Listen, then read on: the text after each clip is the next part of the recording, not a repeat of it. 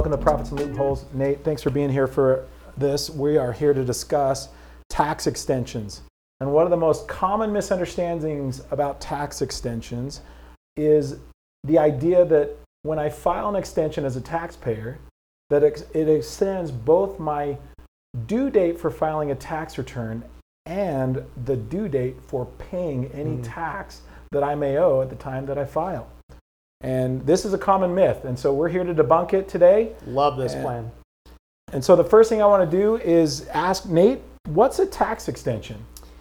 Tax extensions deal with due dates, right? So everybody generally knows that our individual tax returns are due April 15th, right? That's a date that we love in America, right? Tax day, April 15th. And extensions allow taxpayers who don't have their taxes filed by April 15th a little bit more time to get that all put together. So an individual tax return can be extended until October 15th. So that the extension changes that due date from April 15th to October 15th. It's also important to note that we have businesses involved too. Businesses have different due dates and extension. Businesses are due March 15th. And that gets extended to September 15th. And so when we talk businesses, we're generally talking LLCs and S corporations, partnerships, a lot of the small business world there, right? And to your point, that extension is helping us, manage some penalties that are associated with filing late. Yeah. I want to talk a little bit about kind of the expectations around filing extensions, if we could, because there's obviously the April 15th date and the March 15th date, like you said, for our pass-through business entities. Let's talk a little bit about what we can expect when we do file an extension, and then what we can expect if we don't file an extension. Because I know I get a lot of calls, a lot of emails right around that April 15th or March 15th date saying, hey, make sure. One of the things I do for my taxpayers is I always just automatically file extensions for anyone that I worked with in the prior year and filed a tax return in the previous year, and pretty much for anybody that I've set up a new entity for or has started a business that I'm aware of. I'll just automatically include that because it's one of those ideas like it's better to be safe than sorry, and I don't want to pass that burden of remembering or the obligation to file the extension onto a client. I figure that's some of the value that I provide as their CPA is just making sure that I'm ahead of the game and I'm being a little bit preemptive in their approach to tax compliance. But let's talk a little bit about what we can expect if we file a timely tax extension. So to talk about that, Paul, we have to talk about the different types of penalties that we're trying to avoid. Right. So as we consider penalties, there's two primary penalties that we try to avoid for our clients. It's a penalty for the failure to pay tax on time and the failure to file a tax return. Those penalties, and maybe you can tell us a little bit about what those penalty costs are, but the extension is only waiving one of those penalties. The penalty to file is a penalty that the extension is waiving. There isn't an extension for the failure to pay tax. So even if I file a tax extension that gives me till September 15th for a business or October 15th for an individual, my obligation to pay my tax remains the same. Remains back on April 15th? That's exactly right. Okay. Myth debunked, right? And that's the misconception that's out there. And that's the phone call that we're having every April 15th is people think this extension is going to buy them another 6 months to pay that tax when that's entirely not true. Yeah, I can see that because, there are some taxpayers that I've worked with that, we get to that, close to that October 15th extension due date time. We've got a return prepared and we file the return and we pay the tax, and then they get a subsequent filing notice or a penalty notice from the Internal Revenue Service assessing penalty and interest. Yeah. So let's talk about those two penalties and the interest that you refer to. I know the IRS is fairly unforgiving about interest and will always assess interest on any balance due up until the date that it's paid. And never waive it, right? There's no way we ever get out of interest. Yeah, I'm not aware of any successful attempt to get out of interest, right, unless somehow we're able to reduce the tax liability, right, through the filing of an amended return. Tell us a little bit about these two penalties in more depth, Nate, about how much can I expect if I'm filing late or paying late, kind of what happens if I don't file a timely extension or request for time to file an extension?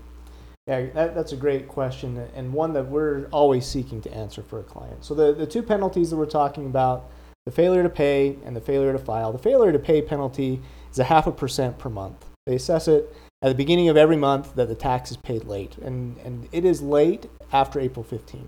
So that's when that penalty starts, regardless of what you do with your extension. That penalty goes and gets assessed until the tax is paid in full and maxes out at 25% of the tax. So it can get expensive if you drag your feet paying that penalty or paying that tax. The second penalty, and this is the one that we're talking about mostly today with this extension, is this penalty for the failure to file. That's a 5% per month penalty, so it maxes out much faster.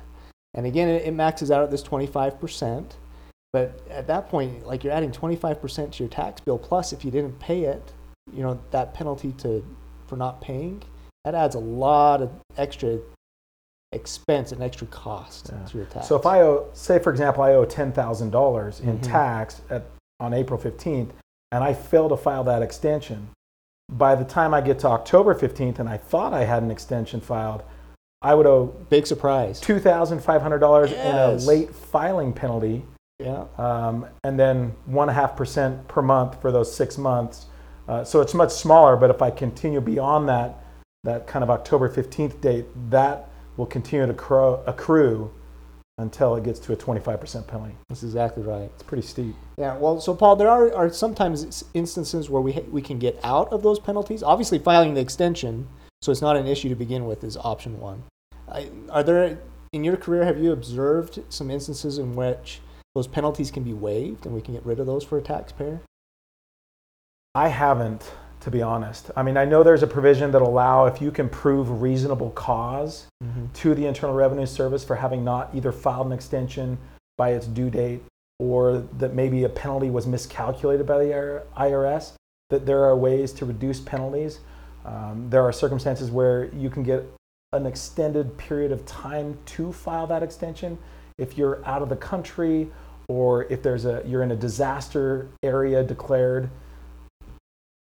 But other than that, pretty rare it's fairly rare to get out of those late filing and late payment penalties. Yeah, I'm the penalties. same way. I don't feel like I've seen that very often at all. And then you're going foot to foot with the IRS to convince them that the reason why you're presenting it is reasonable and is cause. Yeah. And and often those situations where I've tried to get a taxpayer out of penalty, we end up before a tax court judge, kind of in a preliminary hearing to argue the position of reasonable cause, and they're very sophisticated. Letter of the law, sort of interpretation. Totally letter of the law.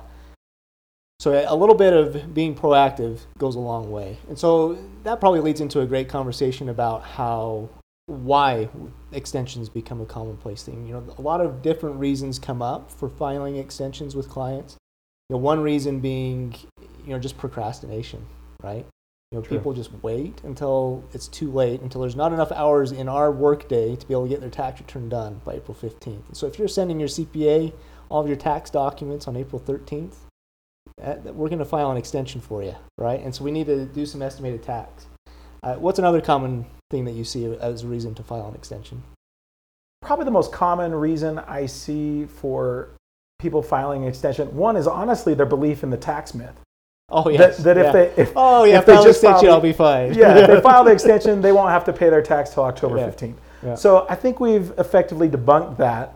But another reason why they might is because they're a business owner and maybe the accounting records and the financial statements aren't ready yet.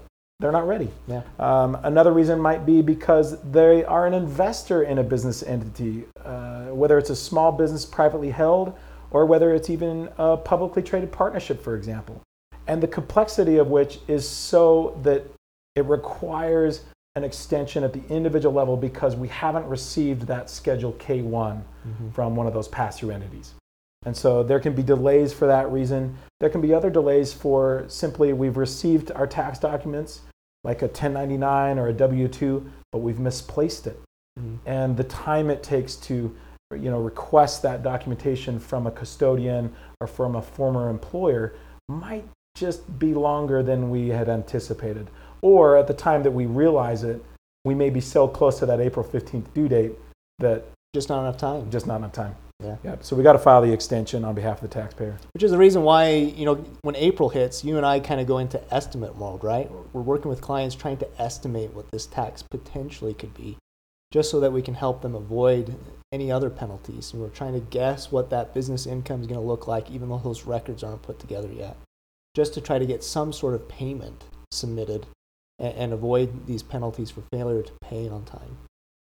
One thing that you and I were talking about just a little bit ago is this idea of how we pay those estimated tax payments. We have an archaic view in the tax world that these payments have to be submitted using coupons and last minute rushes to the post office and try to get that check and that envelope postmarked by midnight on April 15th.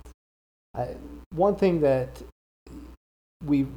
I love about our modern world is the ability to electronically file everything. And that's including these payments, right? Tell me, what's your preference? You prefer a client running to the post office by midnight, or what are the upsides of doing this electronic or modern world, Paul? I certainly remember many April 15th deadlines where we are rushing to get coupons prepared, we're rushing to contact taxpayers, we're trying to get everything assembled, and we're holding staff over late to make sure we can get to the post office box and get it postmarked. I remember those days. Yeah. But the reality is those days are kind of in the past. With the modernized electronic filing systems that we have, we can file the extension electronically. We can initiate payments electronically, both for the extension payment and for the tax that's due, even if we decide that we want to pay that late. So that can all be done electronically. I know there's been some hesitation from some of my taxpayer clients. I get that too. That are a little reluctant to disclose their banking information. And my personal thoughts are that the U.S. Treasury already has all of our personal banking information. Now, while they don't have the authority to just go extract money out of without following proper legal procedures and notifications to taxpayers so that we would be well aware before it ever happened, I've never seen a situation in my entire career after having filed tens of thousands of tax returns where the IRS has gone in and withdrawn money without the consent of a taxpayer. Mm-hmm. So I don't think it's necessarily a huge concern, but it is a valid concern for some taxpayers. Well, plus, you're sending a check to the IRS. All the banking information's on the check, right? That's true. And so that's another thing. I just love the ability to have a confirmation number, right? Yeah. We paid this tax. We paid it by the extension deadline. There's no question. And even if it's called into question, we can prove otherwise. True. Well, this has been a great conversation about extensions, Paul. I think one key takeaway for me is we need to be in contact with your CPA early about extensions, either filing an extension and estimating that tax or getting that tax return filed. Any other key takeaways that you've got? No, I think we covered them all. Thanks, Nate. Yeah, good to be with you today, Paul. One thing I just want to shout out to everybody is if you have questions about extensions, let us know. Contact our office or reach out to us, and we'd be happy to help you file an extension. Contact us on our website, Instagram, Facebook, phone. Hope to hear from you soon.